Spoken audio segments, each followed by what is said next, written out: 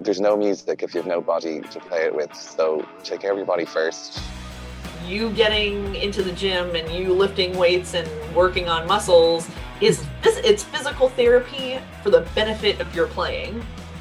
The truth is, nothing works like just taking care of the simple stuff. Diet, exercise, and sleep. Take care of that and you'll be fine. Join us as two musicians and fitness coaches discuss strength, wellness, and fitness in relation to musicians, artists, and performance.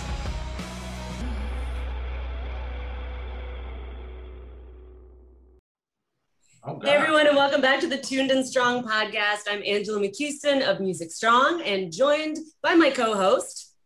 I am Dr. Jen Cabasmay of Tuned and Toned Performance. And today we have a super special guest, Mr. Roy Agee.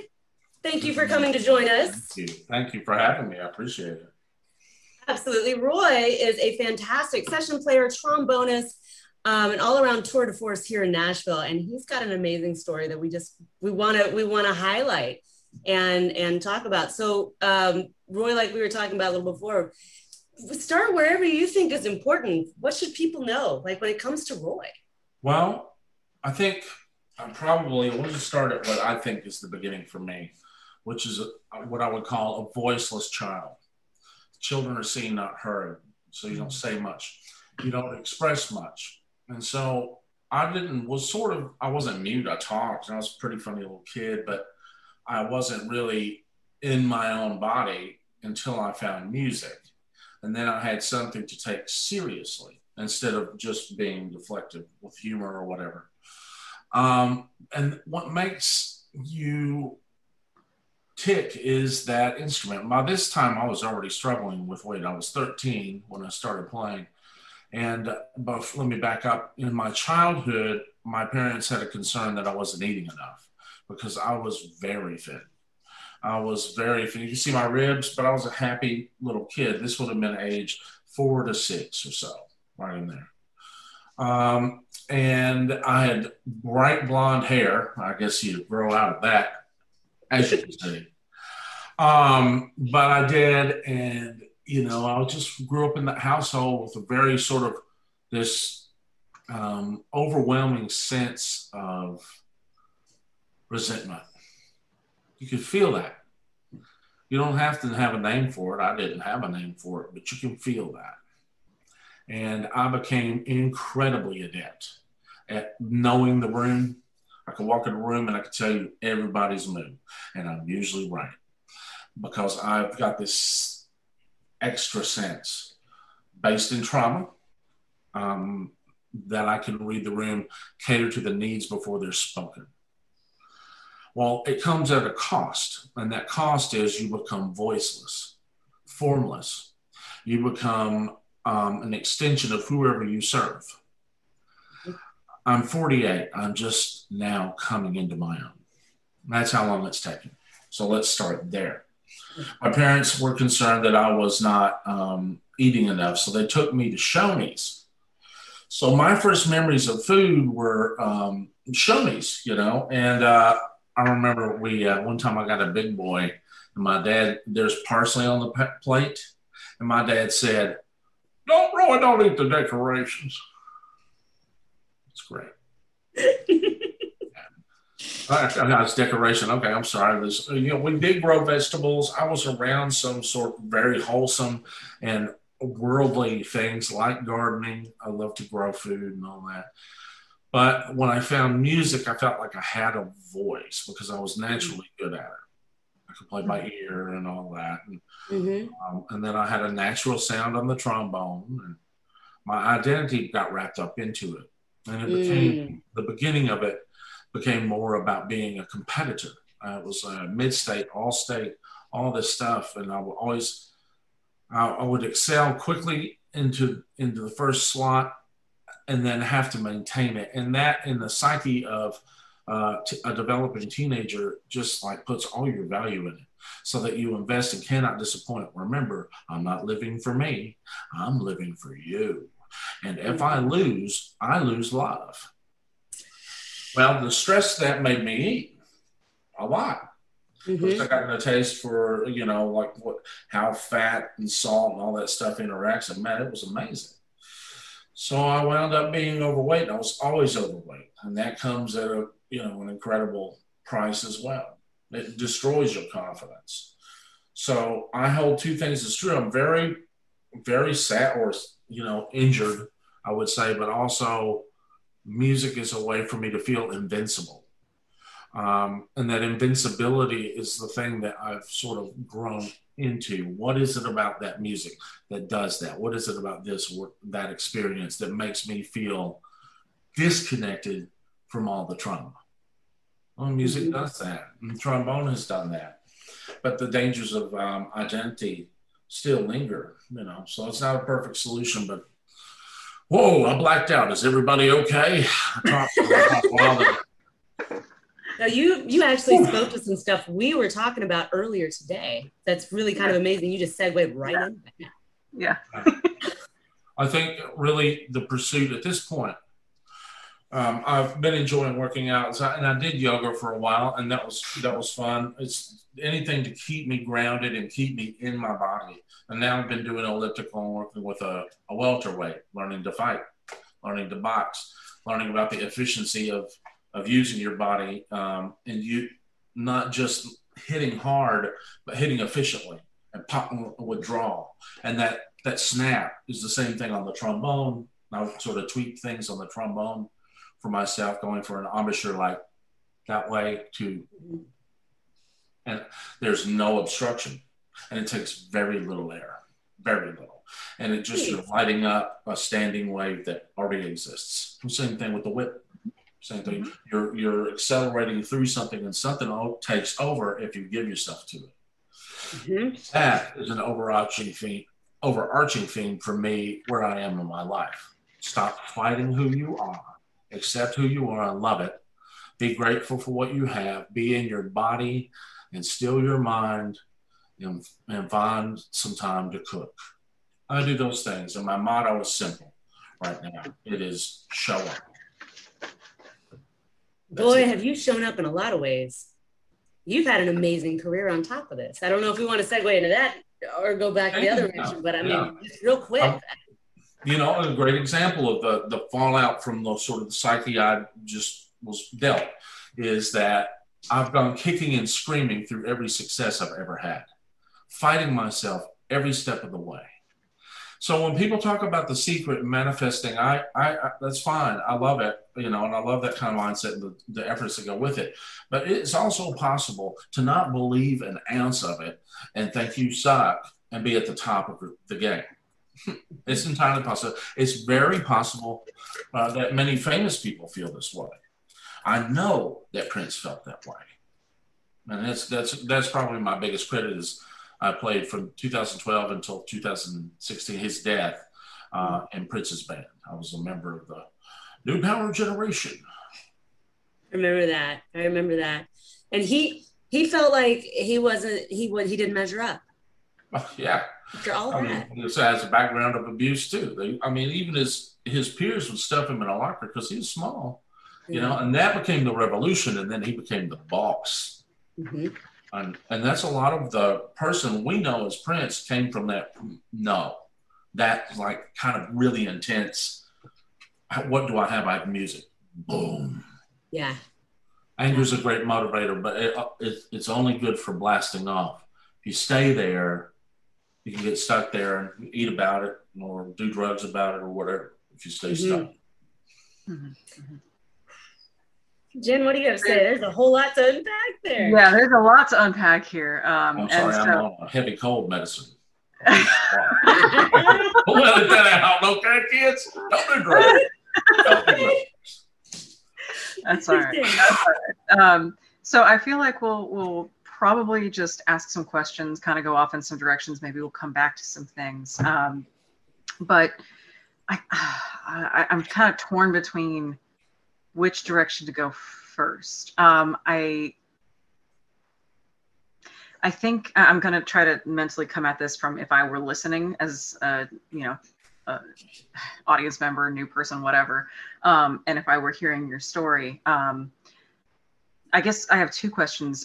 Number one, because it sounds like to me, because of your how you were associating the fear of loss in playing with self-doubt, did you experience an injury-based manifestation in your playing as well as just with yourself? And then part B, what got you to a point where you found that you wanted to do something about it and felt like you could? Wow. Yeah, that's a good one. I'll speak to the second question first. Okay. That's the more important one, I think. Yeah, and we'll come back to it. Don't forget, because I've already forgotten. We're never I wrote it down. What was the question? No, I'm just kidding. So because of my Achilles heel, as it were, psychologically, again, living for other people and kind of being a golden child, which best thing you can do if you find yourself in that situation is remove your crown and get off the throne immediately. Get connected with ordinary right now, because it's killing you. I promise, whoever's in that seat, it's killing you. Get out of it and get connected to reality and like the wholeness of life, not just music. Because life has kind of felt like a one long All-State audition, and I'm over it. So because of where I was, stop calling me, please. China's calling all the time. I don't have any answers. Because of where I was emotionally, I went into a marriage that was very ill-suited for someone who was feeling the way I felt, and had basically every fear confirmed, and I wound up in a very abusive relationship, and I was there for 12 years. And it was all about me being bigger than her. Like she really made fun of me naked. I mean, there's no way around that. And like every part of my body was shamed to its core. I mean, it's a wonder I'm alive. And then the last 3 years of that marriage, I remember hearing the words, "It's a bigger deal for you than it is me. Your belly hangs down." Hers was always hanging down too. But and I just turned out the light, and I got up at 5 a.m, and I spent the next 3 years at Zumba. And I ran, I started bicycling, I did everything. I lost a lot of weight. And I was so angry. And this is why I mentioned the thing about anger being good for blast off, but jettison that shit as soon as you can.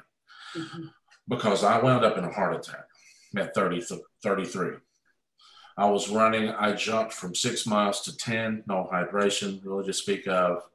I was in Shelby Park in the middle of the day on like Tuesday, and started to feel nauseous. And I thought, wow, no, man, it's just probably I got no water, you know. Then my limbs started to fail. And I had realized I wish I had been less angry. I had that thought as I propped my feet up on a bench to stop the nausea. Someone happened to bike by. I said, "Do you need a ride home?" I said, "I think I do." And I walked a quarter mile, stopping every few feet and throwing up, and got home and called the ambulance myself. Got there, and in the ambulance, they said that abnormalities. They sent it to Centennial. The doctor read the abnormalities. He said, "You're having a heart attack, and we're going to save you." I went from being on the table to having a stent in 20 minutes. No damage, zero damage. He said the running and the exercising has made your heart very strong, and it might have exacerbated the heart attack, but it survived it because of what you've been doing. Wow. So there, my life could have ended right there. So like, I continued to sort of, just feel really bad about myself, feel really ashamed, no confidence with women, not even a radar. Although I wanted to be, God, because, I like sex. Sex is neat. That's part of it, but that's not all of it. There's a lot to learn about connection that I just never had. I was serving somebody who misused me. And I've never really talked about that with anyone much because it's embarrassing. But the last 3 years was that, and I remember just sort of like going through it. And then I felt like I was getting better. And there was an event that happened that made me feel like I had a definitive out of the marriage. And I signed papers and got out. And then we had some back and forth and a little bit of messiness, but no long-term anything. And then I began smoking a lot of dope. Yes, quite a bit of marijuana in those times. Yep. And the devil's lettuce. Oh, the devil's lettuce. Put mine in the salad spinner. I'm ready to smoke it down. So yeah, let's just get this stop, drop, and roll train happening there. So did that, and then I got tired of doing that and drinking. I've gone through that chapter in 2001. I was in New York. I drank my face off. I was there for a year. I was drunk for about 363 days out of 2. I had 2 days off. This winter, I'm alive. Jesus, that was before I had the heart attack. Maybe that contributed. I don't know. But anyway, where are we? Is Carter still president? No, we've moved on. So anyway, the last bit of the marriage, I did divorce her and got out, and then tried to change because of the voices. I've got to change to be loved. I've got to change for a girl to want to be with me, and that leads you down. You will eventually get bigger. If you go down this road, you will abandon the things because you're not doing it for the right person. Me, I'm the right person. And so that's where I am now, and I'm not changing for anybody else. What's important is that I'm happy in my own skin because I live here, that my mind is quiet and strong and that nothing gets in my way, that I can focus, that I can get up every day with fire. Because I am internally fire all the way. I just love it. I've always been fascinated with it. I'm glad I never wound up on the news over that, you know what I'm saying? But I would have, I'd set gas fires all the time growing up on the wood pile. Yeah, man. So I love the element of you were a pyro. Yes, I was a pyro. Man, I made a flamethrower when I was a boy. Daddy, I made a flamethrower. Don't point it. God bless America. Get out in the yard, point it that way. I mean, at least he was appreciative and supportive of your creative. Yeah, he didn't try to stop me. He was like, well, he's going to stop you. Stuff. I mean, we all do it. I guess that's what amazing. Saying. I never heard him get anybody's stuff on fire. I was just like, I like throwing it on the wood pile. Neat. Yeah. Anyway, all I can say is I want to live a life that cultivates who I really am. And my body will reflect it at some point. I mean, I'm working pretty hard right now and I'm trying to do it sustainable. I know what my maintenance calories are, which is a big deal. You have to learn. If you can live at maintenance, you can calm down. And then you can make small, manageable changes over time. Yes. And if you do it gung ho, you're going to get a kickback. Because it's not just one entity here inside of us. There's many. There's a child who will kick back. There is a logical adult. There's anger. There's fear. There's guilt and shame. There's all these committee members. But they're committee members and I am the president. And so I say that I'm doing this for me. And I talk back to those voices. I'm like, I hear you. And I try not, I don't say, get away from me. You're harassing me. Don't do that. I know they are. Say, oh, hey, that asshole. Yeah, okay, yeah, come on and judge everybody. Yeah, that's great. Yeah, well, you're drunk, so bye. It's just that kind of like, are you judging me or you're saying, your cat's probably going to die, you stupid. You're probably going to forget to feed it. Stuff like that. Even that simple stuff is just like, okay, hey, how you doing, you idiot? Mm-hmm. Jesus. Yeah. But it's important for me to be present and show up for myself. For me, because I know from experience, death isn't motivating. Life is. Yeah, you would know better than just about anybody right here. I mean, having gone through a heart attack, holy cow. Life is motivating because there's a lot of beautiful stuff about it, and there are a lot of beautiful people that go along with it. Mm-hmm. It's worth doing. It's worth living. Absolutely. So that it's funny, you've actually just touched on a whole lot of things that we've just talked about. This whole, so many things. Like, have you been listening? The closet listening? 6 weeks ago, we had to start a surveillance program. I'm sorry. Yeah, well, we had an entire series we called Healthy Habits, and it was about how to, making exercise something that you enjoy, finding what you enjoy, and how to make it sustainable. And the biggest part of that is it's got to be something you like. And if you don't like it, you're not going to do it.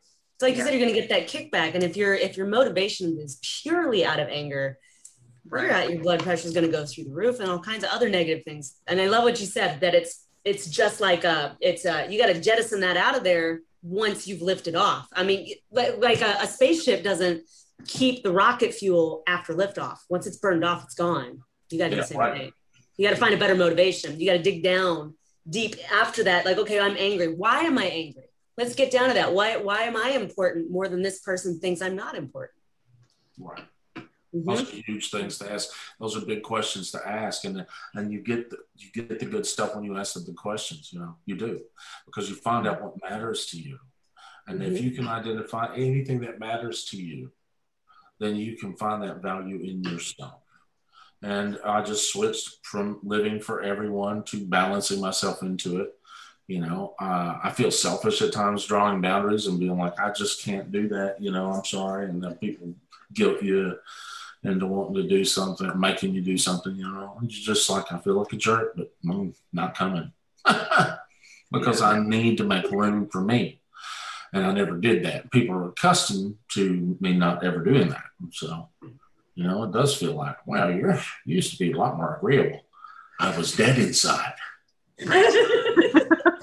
Back in those days. Yeah. Right. Yeah. Right. Yeah.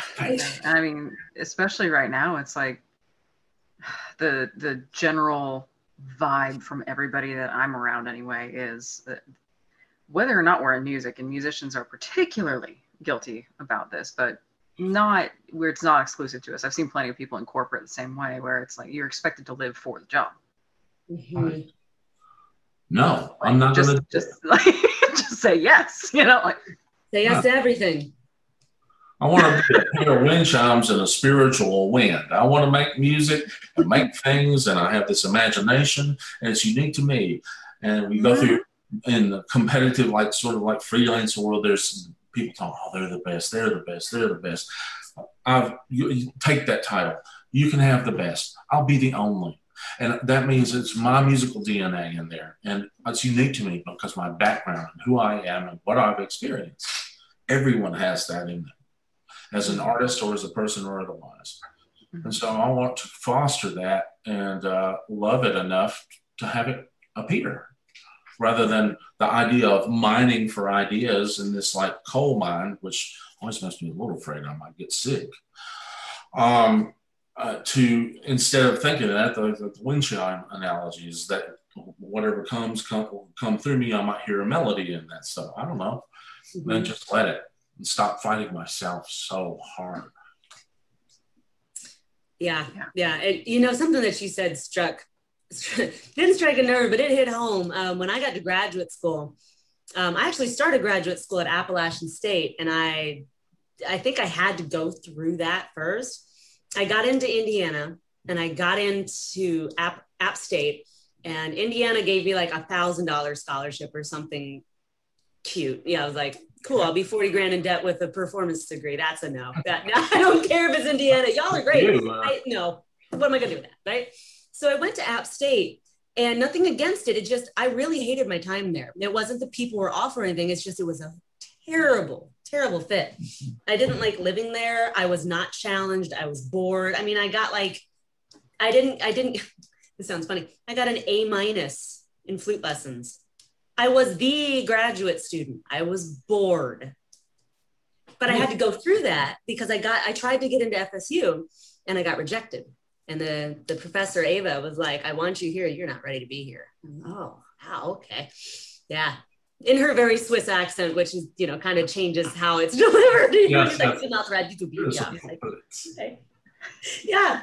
So I had to go through that. And when I finally got to Florida State, like the next year I auditioned, she's like, now you're ready to be here and I give you a teaching assistantship. I went, oh, okay.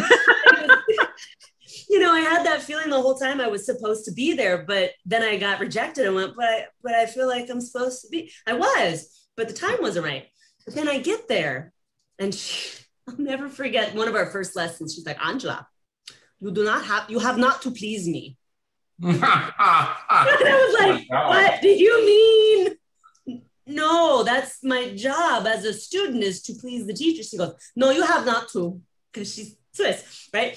She basically said, no, it doesn't matter if I like it. I want you to like it. You have to find your voice. Stop trying to please me. And my brain just totally exploded everywhere. I'm like, I don't understand. But they were right. I'd had people all along telling me, quit playing the way you think I want to hear you play.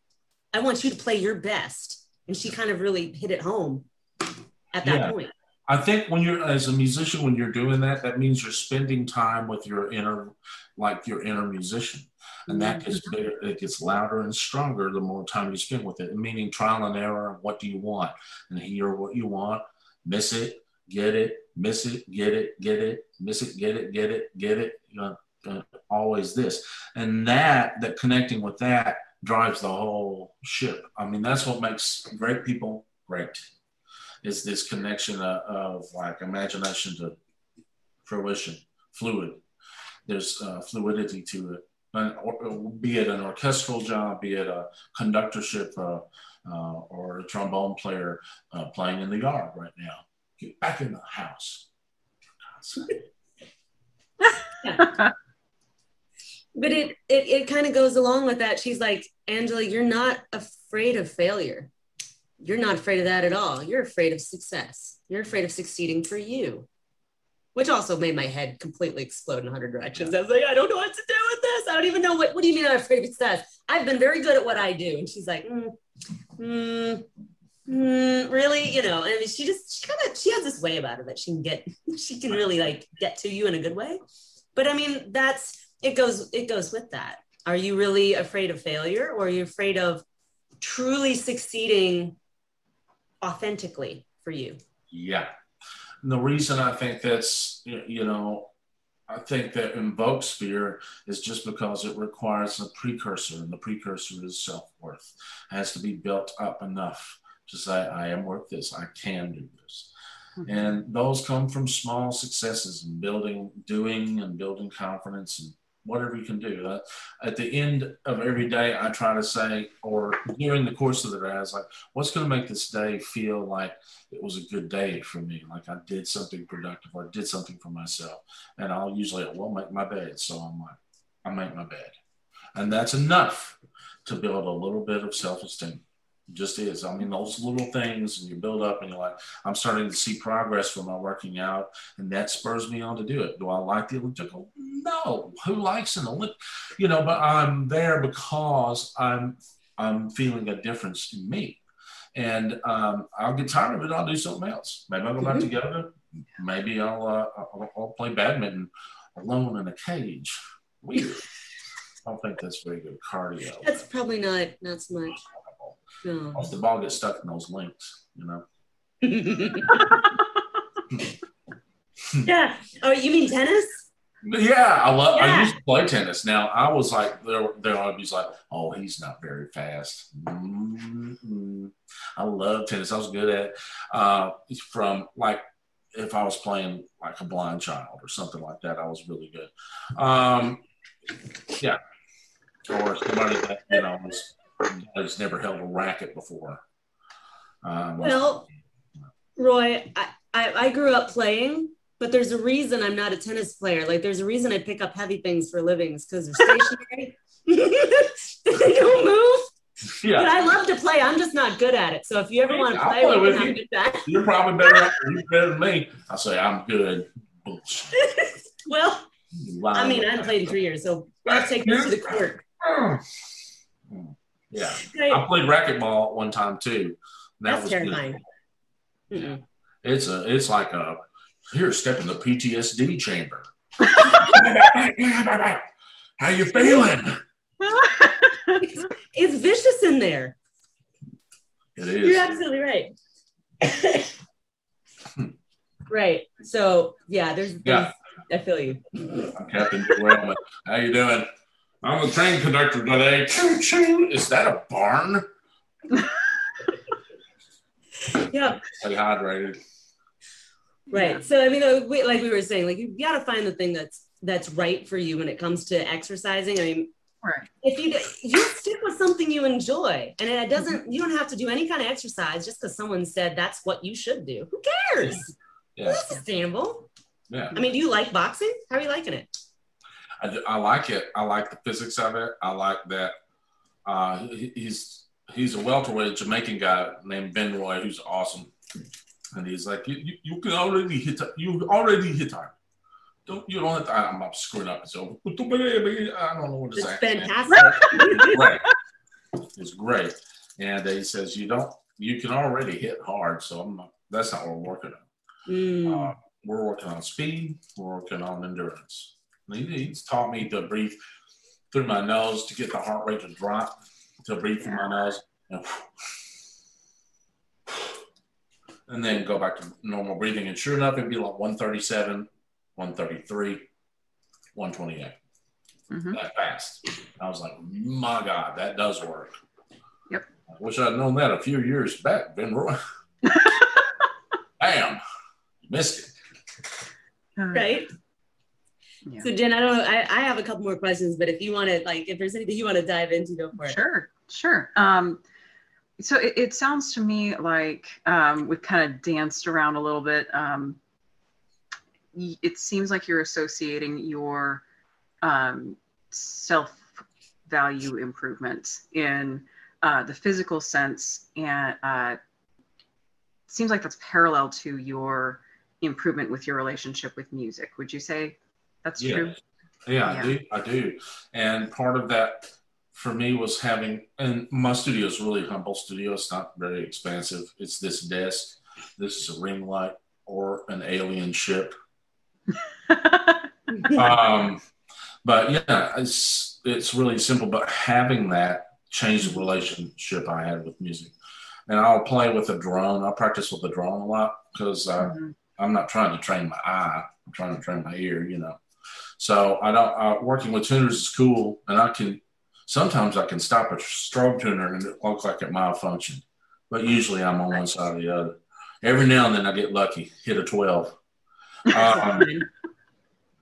But I play with the drone, and I do it because I'm curious. So the element of change for me has been curiosity. What can I do? What's possible? And I take lessons. I take lessons with this guy that knows how to do because he had focal dystonia and he came back from it. Oh, cool. Yeah, came back from that, and he came back. He sure did. He came back, Dion. Now he came back from that and plays great, better than he could before. He was limited by that same thing I'm talking about. This versus that. Yeah, what I hear with focal dystonia a lot is that you got to come back from it. You have to change something because it's it's a brain overuse injury, right? So he had to change his embouchure. No, not exactly. He did change his embouchure, but he didn't work at that. What they had him work on, and this is Jan Kagaris in Texas, is learning to go without a buzz. Not even thinking of the breath, but only thinking of the phrase, whatever. But at first, you're just trying to find a note. And it really, truly, to buzz a middle F on my horn takes this much air. Hold on. It takes about. And it. Nice. Wow. If you were to take a long glass pipe and put a flame at the end of it, it would light up and make sound. And their point when they do that is, what's buzzing? With brass players, we're taught to buzz. We're the one generating the sound. Not. That sound is in there. If you ever pop a mouthpiece on a brass instrument, it makes a note. Mm-hmm. So it's in there. So my job is to give wind to that voice and be the intermediary. intermediary, and not get in the way of that. So this creates turbulence because you're doing something. If you can let go and collapse in, these corners will do automatically what they need to do. The only thing you think of is in sound. You go, you've been doing that a long time. You know, and it really is, that's how he changed it. It became about the music and became about just relaxing and getting out of the way. So there was nothing, he's not thinking of his embouchure. It's his mind is on something else. And he's learned to do it fit by practicing physically, you know. Yeah. That's what I'm learning too. When I can hit it, I can go all over the horn. It's and if you've ever heard of doodle tonguing, that's what those players do. The doodle tonguing, instead of going ta ta ta ta or ta ta ta ta ta ta ta, double tonguing, it's lateral. So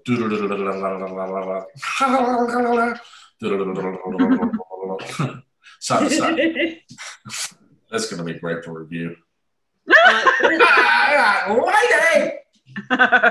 did the closed caption say just now? Yeah. Oh my God. There's a total meltdown on the transcript. Gotta be. Absolutely not. What is going on? Are they planning some sort of event? I can't tell. I hadn't heard of it before. Oh yeah, that's what it means. Just doodle. Literally, the word doodle kind of sums it up. Doodle, doodle, doodle, doodle, doodle, doodle. Oh. Okay. Yeah. So, that is all right there. And if you try to force, you shut it all down. So it is kind of a learned thing. And I'm still reconciling that with the other things I do. And, you know, I'm learning and I like it. I like that sort of curiosity, satisfying curiosity. What's possible? And I like that it's what's possible when you get out of your own way. Yeah. Yeah. Yes. That's 100%. Yeah, that's correct. Yeah. Yeah. I know that's a lot of what I work on too. And I think, Angela, if you're not still working on it, I know that's what Ava was trying to get you to do. Yeah. So yeah. You just nailed that in a semester. In my head had to come back together first. You know what?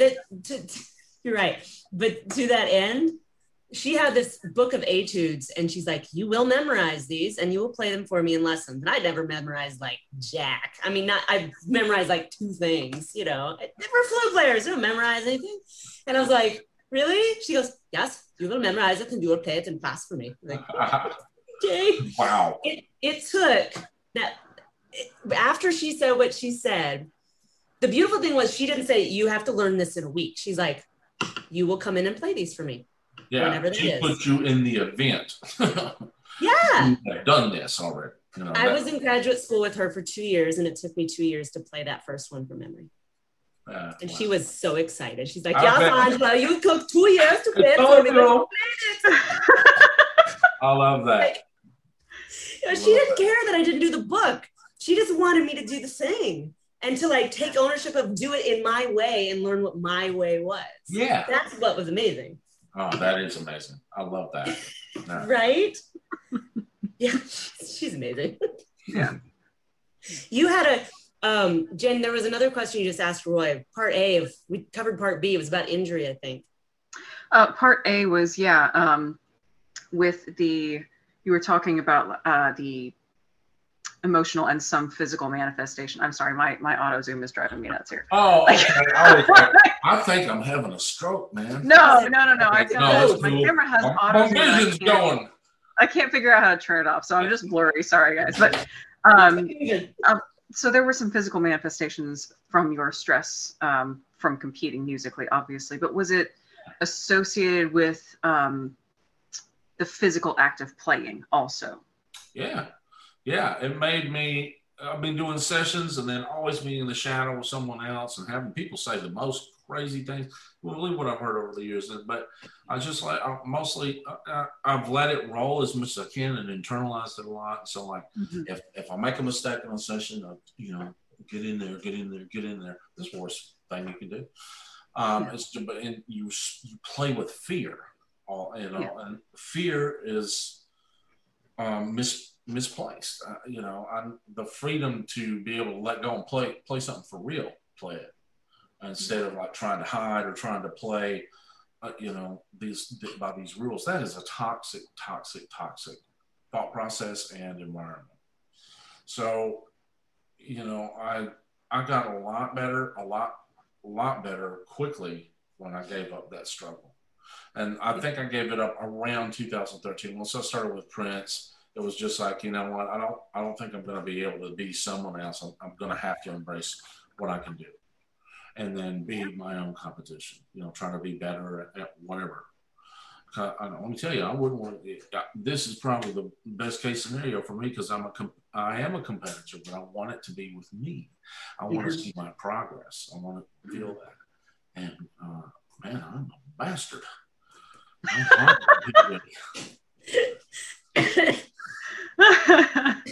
But you said something really interesting. You know, getting into the session world, that's not like an easy thing. And then when you're there, isn't there like there's just so much pressure not to screw up, because you screwed up for everybody. And then how did you deal with that mentally, with the whole what you're talking about, with playing for yourself but having that kind of pressure? Well, yeah, they were almost two different pursuits.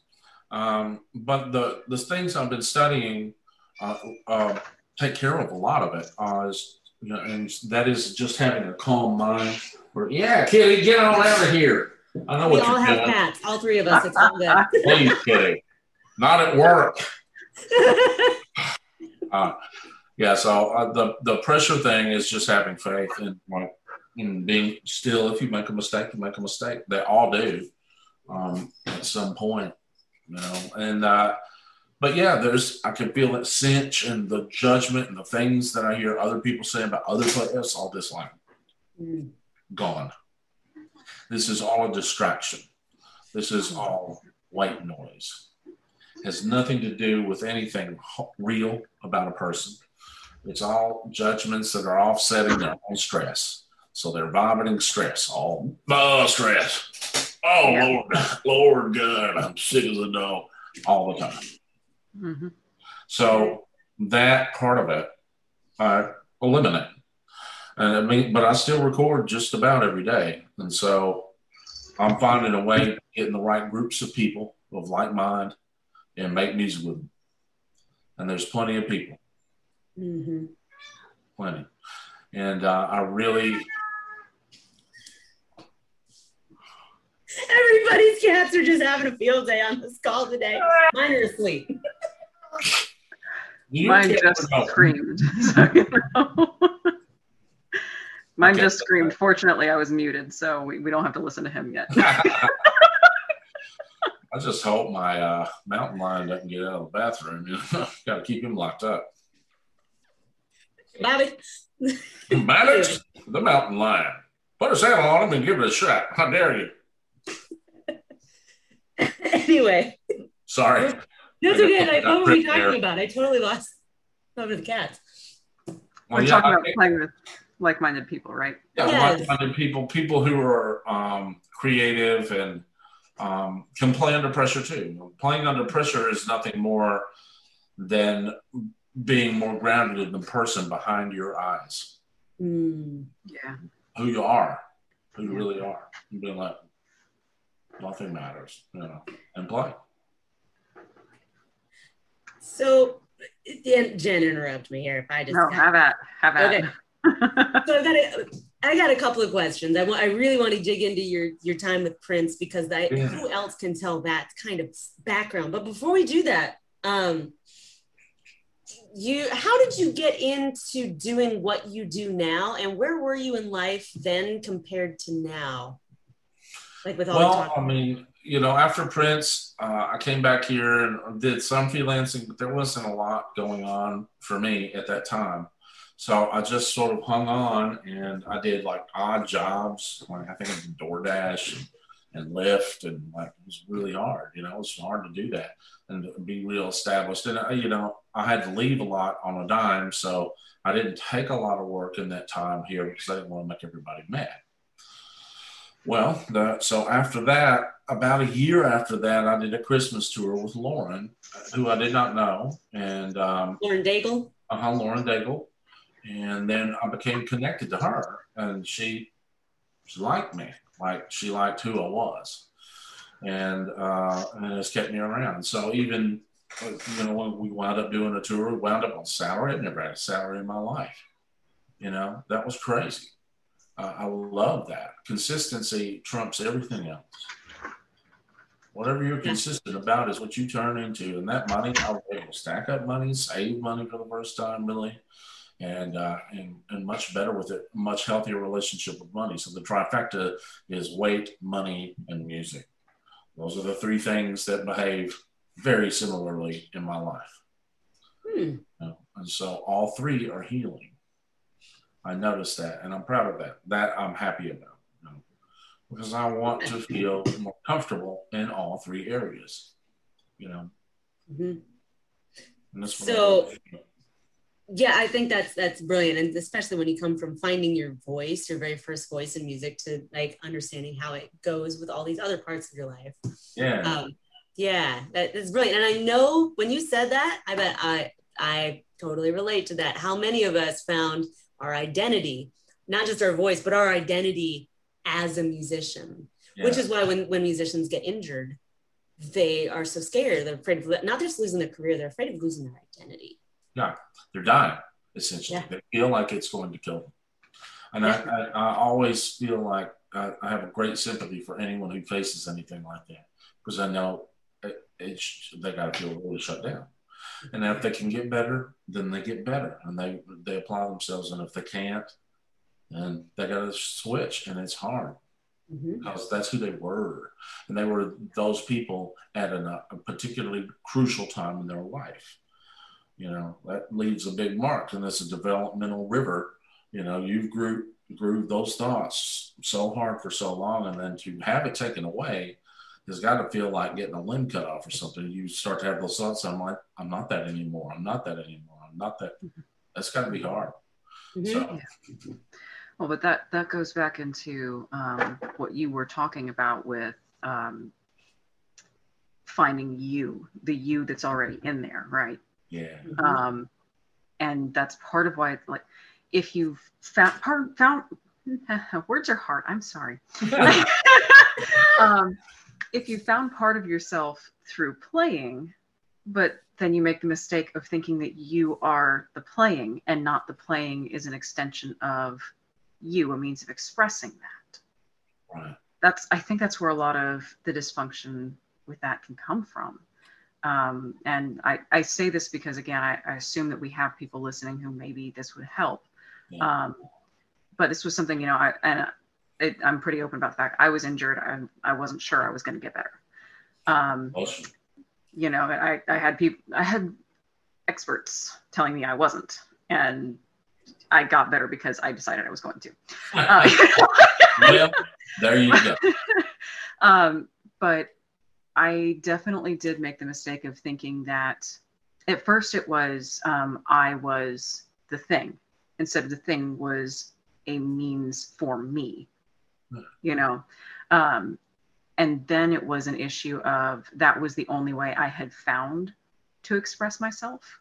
Yeah. That part of myself, or that voice, like you said, I don't express myself easily, which is why words can get hard sometimes. But to have my voice is gone now. Well, I'm not going to say that that's ever going to go away, but I will say that much in the same way that when you're a baby, you learn to stand up one way the first time, right? So now your baby just stood up for the first time. You know one way to stand up. That doesn't mean there aren't other ways to stand up. That just means that you found your first way, and it's a beautiful thing. Yes. Find the other thing because you know what it feels like now. I love that. Yeah. You work, and it's sometimes I'll tell somebody, try to work from your strengths before your weaknesses. What are you already good at? Come out of that. You can address weaknesses as you find them inspiring or not inspiring. If you feel like you should do something, you need to question it. Because if you're using the word should, you're up against something that I might call bullshit on. Yeah. You got to want that, not should it. No. Yeah. Mm-hmm. Yeah. Congratulations for facing one of the hardest challenges. Well, it is the hardest challenge musicians can face, and coming out on the other side of it. It's pretty badass. Thank you. Right? Right? You know. Yep. And there's a lot of us out there, and it's like, man, the more we talk about it, I think the better it's going to be. One thing I will speak to is as time has gone on and trying to stop being anyone else but me, and sort of embracing that as a slow process, has led me to realize that music is a passion that I have. Trombone's a passion. But my purpose is the person that goes to the trombone and goes to make the music. My purpose has everything to do with who I am intrinsically. And I'm silly, can be funny, deep. The trombone can express all that too, but I don't need it to be me. It's mine to play with however I want to play, but it's mine. But I'm not it. I'm the guy behind the eyes. I'm this intrinsic person. And that is attached to purpose, because whoever you influence, you can't tell how deep you influence somebody. You can never tell. But if you're you and you're really just you, it almost doesn't matter what circle you wind up in, because you're going to influence the world and make it a better place or a worse place, if you're a jerk. But most people aren't when you boil it down, Yeah. That's true. That was the title of Vinny's episode. Don't be a jerk. Yeah, don't be a jerk. How's that? Don't be a jerk. Yeah. There are a lot of personalities in the music business, and some of them are like, I don't know what y'all are on, but you need help. You need Jesus. Yes. We all need little Jesus, I think. Something. So getting into that, what about the elephant in the room is your time with Prince. Oh yeah. So many questions, like, how did you get the gig? What was the thing? What was the scenario? What's your best story? Phil Lassiter brought me aboard. He was a horn arranger that was here. He's lived in several cities, but he was here, and I spent some time with him working. And he could rub people the wrong way. He'd be kind of out to people. He might say something weird to them, and they'd be like offended, and there was some of that going on. And I always was like, I don't know, man. I play, I don't know what you're doing. You say crazy shit. So, okay, that's you. I mean, you've grown. So, well.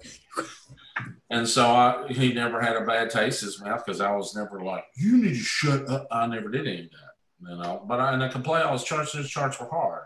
They're very difficult on all the parts, So I did that, and he brought me in. They called me, and I turned it down. And I turned it down because he's going to take one look at me and he's going to fire me. So a year went by and someone else took it. They spent about a year and they quit, and it came back. And I was like, I can't turn it down now because you don't play with fate.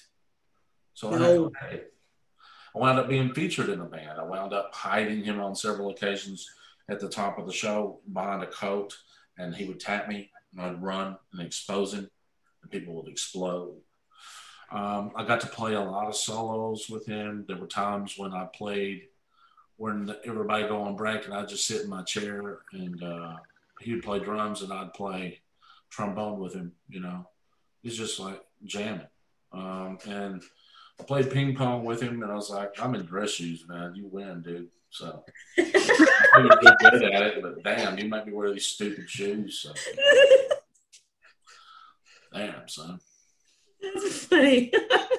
And so the other thing about him is that he's really funny. He was a very funny dude. I met him by wandering off on a break, and I heard a television, and I went in this kitchenette. He's on a chaise lounge and silk black pajamas with little nunchuck buttons, And he's got these light up platform tennis shoes, like when the heel strikes, it lights up. I'm like, I don't know, man. Probably somebody made that for you or something. And so I look at him and I'm like, I can't run, and I should. You should not be here. And I go, hello, Mr. Prince. And he goes, hello. He's watching the BBC. I was like, yeah, watching some news. He was like, yeah. I like news. Nobody says that. Nobody says that.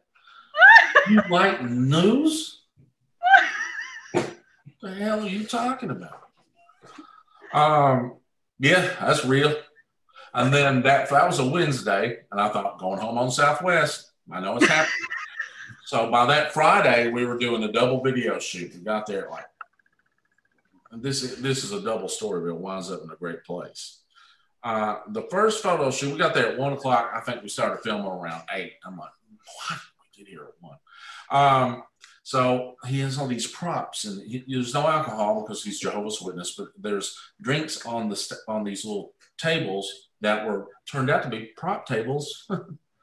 And there was like a cola looking like Jack and Coke, that kind of thing. So we're all around in this particular set and the camera, and I go to rest my foot on the base of this table that I think is a real table. And he's 3 feet away from me on a little ledge, and I spill all 3 Diet Cokes in my crotch.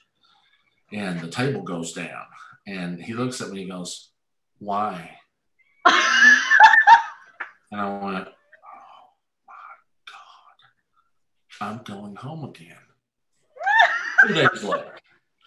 But we did his video at the end of that. I'm sorry, Andy Allo's video, which is someone he was producing. So it's like really late. Now it's like 3:30 or 4 in the morning, somewhere in that. Like the sun's coming. It's going like, hey, you're almost ready? That the sun is almost upon us. Of course, we can't see it because there's no windows. And so we're doing this video shoot, and I had 5-hour energies because I was like, I can't stay awake, man. I'll go. It's like I might as well have done a bunch of blow. And so we do all this stuff, and the director looks surprised that I can move. And I'm like, why are you vibing me, man? I can move. I did Zumba for years. And that at the end of the night, it was maybe 5:30 or 6. He says, I'd like you to do a dance solo over the trombone solo. And I went, I think you're making a terrible mistake. I said, I think you're making a terrible mistake. And he said, no, we're going to do it. And so, and I can show you can look at the video, Andy Allo, People Pleaser, it's called. How ironic it's named People Pleaser. Because this was the very beginning of me changing some of that. So I wound up doing it. I played along with the track and just went animalistic. I did a high kick way above my head. I ended the video going like that. I was like, there. And he loved it. He got up on the bongos and was on the conga, jamming in the room. I said, you're going to have to play it really loud. And there was a wall of speakers behind me. And it was like sick loud, super loud. And then he gives me a hug after. He said, I got to tip you, Doc. And we were good from then on. I went from the red to the black from that one thing. And I never wandered off again. I bet you did. Yeah. I kept my ass at Paisley or Buffalo Wild Wings or the hotel. The why is what cracks me up. Why? That's existential. I don't know. But my pay grade, Prince.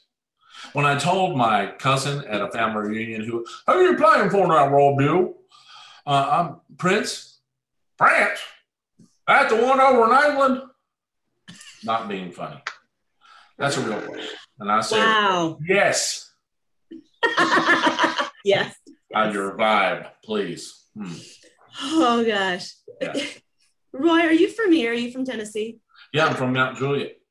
Oh, okay. So you didn't grow up anywhere. I wasn't sure if you were from here, from the deep South, near some water somewhere. I say Alabama, but never mind. I'm Middle Tennessee. My dad's accent, I think, influenced mine. He would say, Roy. He never said trombone. I never heard him say it. Roy blows a bugle up at school. Yeah. Oh gosh, really? Roy's a magician of a family. Yeah. Oh yeah, that's Okay. real. Oh yeah, real as hell. All right. It blows a bugle. Sure does. Bugle.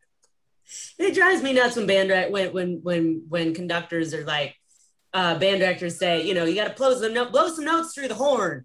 You know, y'all got to put your horns down. And it drove me crazy for the longest time. I'm like, I don't play a horn. Dude, you see that? You know, it was stupid, but it just rubbed me the wrong way for a long time. Oh yeah, yeah. Orange. I'm not a horn, man. French one's a horn. That's it. It's the only thing. Jen plays clarinet. She's not necessarily a horn either. You know, you're a horn player. I lived with it for so long, it doesn't even faze me. I'm just like, hi. You know what? If I could play clarinet, the first thing I do is a big trill in the yard and go, Zatarans. That's all I want to learn. I just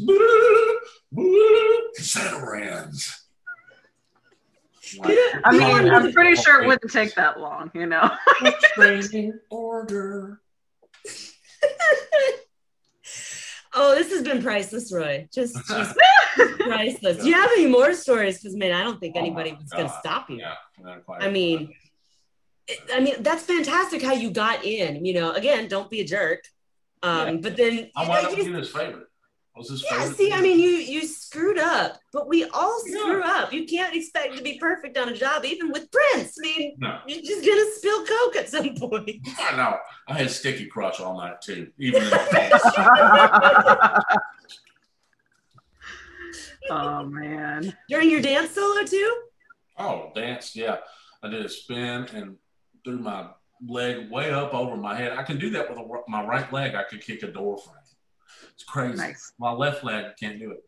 And I probably am living on borrowed time. I think I'm still mostly cartilage. But I'm not sure. Can't be sure. At least you're self-aware, you know. Yeah. I mean, high cartilage content. Yeah. That's amazing. So what was it? Remind us again. What was the name of the video if anybody wants to go see it?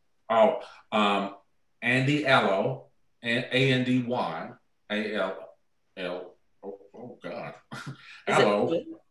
Hello? A-L-L-O, I think. Okay. Hello. Okay. And the title of the song is People Pleaser. Got it. Way through, but the whole thing's worth watching. Has the whole band that I played with there, and it's nostalgic for me to watch it because I'm like, man, everybody was right there. You know, we were all together. Yeah. That was great. Yeah, I had to take the note too because I'm like, I got to see this now. Oh, you won't believe it. It's ridiculous. You'll see. That's fantastic. You'll hear it when it comes in. The trombone playing is not me. It's trombone shorty, but I dance to the video. So. Looks like I'm playing it. Thanks, Troy. Ting.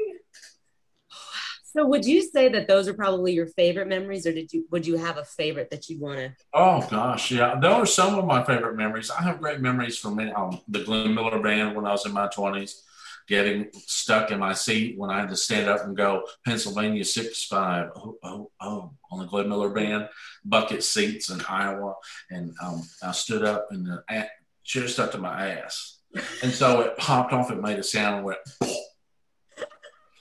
and the drummer was like, man. That's what he said, man. That's it. Yeah. I'm like, this job's going to suck. That's amazing. Who puts the players in bucket seats? I know. I'm like, man, come on, man. This is meant for a zygote. We're planning right there. Terrible. What do you know? Oh gosh, I don't think I've had anything like that happen. Unfortunately, I mean, not with my horn in my hands. Anyway. Yeah. Oh, Lord, I've done a lot of stupid stuff. I went to a pig roasting one time with a kind of Grateful Dead kind of band. It looked like war-torn Cambodia. I'm just rib cages everywhere, man. I was like, oh my God, what are we doing? Played on the hay trailer, played on the General Jackson. I got memories from that. There was one time in the galley down where we had to eat salad and all that, it was me and the crew, none of the band, just me. And one single solitary maggot made its way across the table. And they were all looking at it like, what the fuck? And I went, here, Ricky, come on, boy. And this Iranian was like, you are gross. He was a captain. He was the leader. You're gross. No. I'm like, here, Ricky, come on. You're almost there, buddy. For anybody who doesn't know, the General Jackson is it's a showboat, but what do you call it? It's like a riverboat. Yeah, it's a riverboat up here in Nashville. Yeah, and I just did a wonderful advertising job for them. In court. All right, yeah. I can prove the maggot exists. I still have Ricky. He's 6 feet now. He's got a sister, I'm sure. So, yeah. If you had any advice besides not being a jerk, what advice would you have for anybody who wants to do what you do or get to where you are? Find the intrinsic need to play. Discover that, and there's a well of curiosity behind it. There's a reason you picked the instrument you did. If you don't feel passionate about it, switch instruments. Do something that gets you closer to whatever you imagine. Live in your imagination, and just play. Find it, trial and error. Nothing replaces time. Yeah, we were talking about that earlier too. What's that? Angela and I were talking about that earlier too. Really? Yeah. I mean, if you're going to be, Michael Jordan had to work a lot to be Michael Jordan. I mean, everybody has to work because your brain just has to go through like, whoops, oh, that's it. Yeah. Whoop. Yeah. That's, you find the middle over time and you get more accustomed to being there because of repetition. No way around it. Mm-hmm. Yeah. Nothing beats experience. Did you practice? No, I didn't make it. You're going to suck, aren't you? All right. Let's hear it. In all its glory. Oh my God. Right. Well, Roy, where can people find you if they want to follow you or find more information about you or whatever? Well, first of all, I'm not Roy. I'm in witness protection, and it'll be ill-advised to anyone find me. Well, they can go to royageetrombone.com and see pictures. And you can look me up anywhere online. Just do a search on my name. There'll be several options. There's videos. There's a couple of nudes, so be careful. But I'm just kidding. I haven't done that since the 60s. You weren't alive in the 60s. I'm a pornographic time traveler. You outed me. Now I have to go back to my home planet. I just remembered you saying what your age was. Oh my God. You guys want to see me here? We're pretty close, Roy. It's okay. We're pretty close. I turned 41 in a month. Oh my God. Or 3 weeks or something. I don't know. Old. Whatever. 78. I look amazing. And vouch for that. 100%. Drugs, sex, and rock and roll or something. Rocking, I don't know. It's mostly rock and roll, really. I mean, around it does stuff I just never got there. Perfect. So Roy Agee, everything in royageetrombone.com. And are you touring with anybody right now? Are you playing with anybody? Yes. Can I find you anywhere soon? Starting mid-September through Thanksgiving, I think it is. I'll be touring with Lauren Daigle. Right on. LaurenDaigle.com. And she is fabulous. She's a really great musician person. Mm-hmm. Yeah, I hear wonderful things. Well, thank you so much for joining us today. This has been amazing. Of course, yeah. Thank you for having me. I appreciate it. Nice to talk to you both. Yeah. It's been delightful. Yes. Thank you guys for joining us. Thank you for the giggles. Oh my God. I'm being very conservative. I know. I can feel it. Y'all come find him on Instagram. You'll see what we mean. Just Google it. Yeah, find me on the old Lista. It's true. It's true. I'll follow you back and then unfollow moments later. You chose the strategy. I'll follow you. Come on. Well, thank you for joining us, and y'all give him a shout out. Go find him at all the places, and don't forget to hit the subscribe button and leave us a nice little 5-star review so other people can hear these delightful stories. Thank you for joining us today. Sin money. Thank you.